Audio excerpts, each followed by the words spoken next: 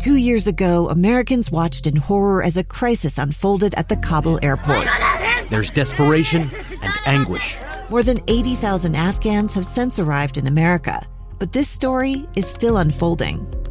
I'm Andrea Smartin. In my new podcast, Stranger Becomes Neighbor, we'll find out what happens to these new arrivals in our communities. Who would help our newest neighbors? Follow us at kslpodcast.com, Apple Podcasts, or anywhere else you listen.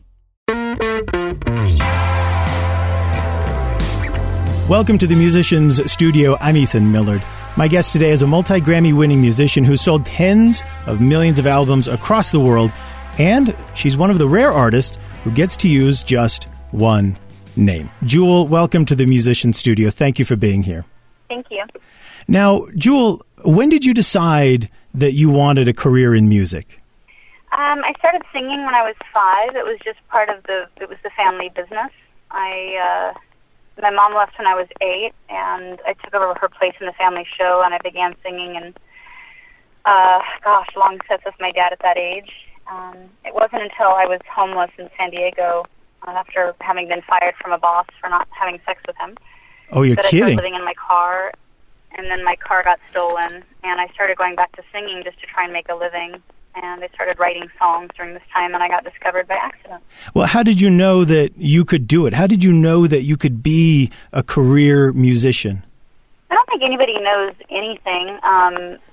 You hope and mix that with a lot of practice, with a good work ethic, and maybe things will tip in your favor. I knew that I wanted to be a singer-songwriter, and I wanted to be authentic. I knew that grunge was king on radio, and the odds of me making folk music and very lyric-driven music would be a slim possibility. And so I hoped with a really good work ethic I could have a cult following like a John Prine or a Tom Waits. And I set about working to one of my mottos, which is hard wood grows slowly, doing it the right way, grassroots, and ended up being able to create a tide shift in radio format. You know, that's a common theme that I've seen with successful musicians that I've talked to. They always talk about the hard work. And, you know, on the public side, we imagine you as being musical savants, born to this work, born to become fantastic stars. But that's not always the case, is it? This music is, we're very blessed to have the opportunity to make a living doing something we love. And it's worth working hard for that opportunity. But entitlement, hubris, ego, drinking your own Kool-Aid, all of those things are the antithesis of not only creating good art and continuing to be able to make good art, but it actually limits your chance of even having a career. And so I've seen a lot of artists that are plenty talented, more than enough, you know, but they have no work ethic. And this is a hard business. There are thousands and thousands and thousands of artists trying to break through. And without that work ethic, that willingness to grind and look at this as a job, you know, but we're lucky to have this job, but it is a job, and there's not a lot that's real glamorous about it. It's not all the parties and that everyone thinks, unless, I don't know, you're a heavy metal band in the 80s maybe. But other than that, it's a grind. You work a lot, you travel a lot. You know, I was doing 800 to 900 shows for many, many years, a year just to break my career. You've got a great tour that's coming to Salt Lake City on November 27th. It's Jewel's Handmade Holiday Tour, and I've got a couple of questions I want to ask about this tour because I think the way you've set it up is really interesting and very cool. But before we get to that, when you are out, you're recording, you're touring, you are writing, and you're an author. You not only write music, you're an author, you're a poet, an actor. You do all these other things. Of all this work that you do you have a favorite part of it? Is there one thing that when you get a chance to do it, you just think, oh, this is what I love to do?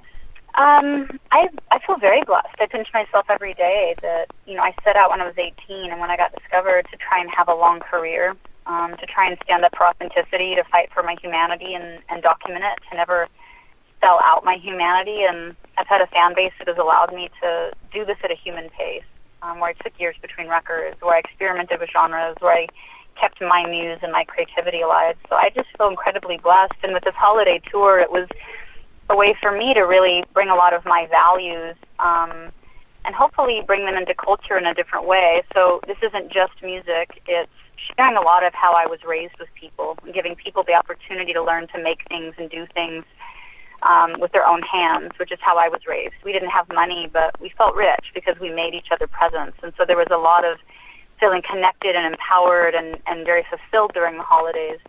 And so with the craft fair, we're teaching people how to do things, how to bead necklaces, how to help children make presents for their parents and loved ones, and vice versa for adults as well. So anybody can come to the craft fair just before the show. And then the show starts. My family will be on the road with me, and they're opening the show for me, and then there'll be guest starring during the show. I love that you've included your whole family. And I've got a bunch of questions about Jewel's Handmade Holiday Tour and how it's a reflection of your values and your family. We're going to pause briefly, and when we return, we'll really dive deep into Jewel's Handmade Holiday Tour.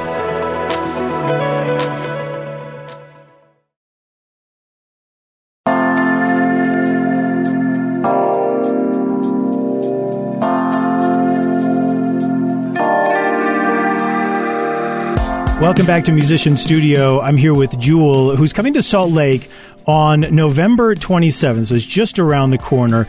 The show is at the Eccles Theater, and you can go to jeweljk.com to find all the information you need. And there's actually a few things that you ought to know about this tour. Jewel's Handmade Holiday Tour includes a holiday crafter experience. And Jewel, this is the first I've heard of a concert including a crafter experience. What's the connection between your music and crafting or creating? Everything I try and do in my life, which also is my business life, I try and live my values. And for my company, Jewel Incorporated, it's about creating connection, enhancing community, and self-autonomy, self-agency, the ability to do things for ourselves. Because I think that's really where we're struggling in cultures, for that sense of connection and that sense of being empowered to know how to do things with our own hands. It happens to be the way that I was raised, because I was raised on a homestead by homesteaders, that there were no stores and there was no backup options. We had to do everything by ourselves. And it gave me an incredible sense of self-worth, not because I was told I was great, but because I was given challenges and I learned that I was capable. And people want to learn that they're capable. I think that's why a lot of the DIY movement is so popular, and people are so interested in having connection and live experiences. So I wanted to try and intertwine it into a music show where people could come, learn to do things with their hands, get a sense of community, as well as enjoy some music. So you'll have ahead of the show, and I think if you're going to be coming to the show at the Eccles Theater on November 27th, I think you'd be well served to show up as early as you can so you can play a role in this. But ahead of the show, you actually have crafters that will work with show attendees on these cool projects. Yeah, I think it's going to be a really fun holiday event for the whole family. I really wanted it to be an experience. We're also working hard to make sure that we have several underserved members of our community that might normally just participate in a toy drive or be the recipient of a toy drive. And, you know, I grew up in Anchorage for a while where we lived in the projects, and Christmas was always sad and kind of difficult. And this really gives us the opportunity to have an ability to let those families come and have a happy memory and make things for one another. And Zappos also is partnering with me, and we're doing pet adoptions at the show. So I'm excited about that as well. Oh, that's awesome. That's something that's actually kind of big in Utah. We've been able to transition almost completely from top to bottom, east to west, to a no-kill state. And we're very close to doing that. We're very proud of that. So I'm glad you guys are doing that here. Well, it's I noticed also that you have got your family on this tour. Do you do that often? Do you bring your family on tour? Yeah, I've brought my family on tour throughout the years. This is the first time we've done it all together, though, where my dad and my two brothers and my son and me are all on the road at the same time. So I'm very excited about it. They'll be opening for me. Cool. People might have heard of them from the show Alaska, The Last Frontier. Yeah, of course. They're on their own hit reality show on the Discovery Network. That's the homestead I was raised on, and my dad is off, and yeah, they'll be coming on the road with me, and they'll be opening for me. They'll be doing a Writers in the Round format where they sit on stage and share stories and sing songs, and then they'll be featured during my show as well. So this is a holiday tour. I mean, from between the crafting the family and the telling stories, this is a holiday tour. I think so. I hope so. I really hope people bring their families and have a wonderful time. You know, one thing that you mentioned about getting out there and just doing it and how you identify with that, you know, that crafting movement where you're just doing it yourself. I know that when you were younger, that's kind of how you did music. You just went out and you performed, and you performed at a lot of different places, and you just kind of did it. Coffee shops, wherever. Do you think that's still a viable career path for a young musician? I think it's the only one. I think there's more possibilities for young artists if they're willing to hustle and work hard, which if you want to be in this business, you better be willing to hustle and work hard. You better like the hustle. And now there's free marketing. You have YouTube and a lot of social media channels where if you have a really specific identity, you know who you are and what you stand for, what people would call a brand, you can find an audience without a label. And that's the only leverage you have if you do decide to get a record deal that will help you get one that's at all advantageous to you. Otherwise, I wouldn't even get a record deal. I would just make records, put them out, do songs, and go direct to consumer. And I guess that's probably easier today than it was when you were starting. You know, the internet was just around, and it allowed me to break my career. You know, my fans through the internet were able to circulate and spread the word about me, and it sustained me and got people out to my shows and helped create that tide shift at radio. And really in culture to kind of say people were hungry for answers. They didn't want to just say how bad they felt. They wanted to say, what are we going to do about it? And that was sort of what the ethos of my music was about. And the internet helped, and now it is so much easier, but there's a lot more noise as well, so you have to really cut through. Yeah, that makes a lot of sense. I know you must get asked this a lot, but we do have people listening that are looking forward to their own career in music and who are flexing those muscles and doing the work and really ready to give it a shot. And I'm curious, what kind of advice would you give, you know, just briefly, to a young person who really wants to take a swing at a career in music? I think first understand what kind of musician you are. Typically artists know that fairly quickly. But do you want to be famous or do you want to be an artist? Both can happen, but if being famous is more important, you're going to do things that are more stunts and more about publicity and being salacious to kind of help get you notoriety and be famous. If you want to be an artist, you're probably going to turn quite a few of those things down.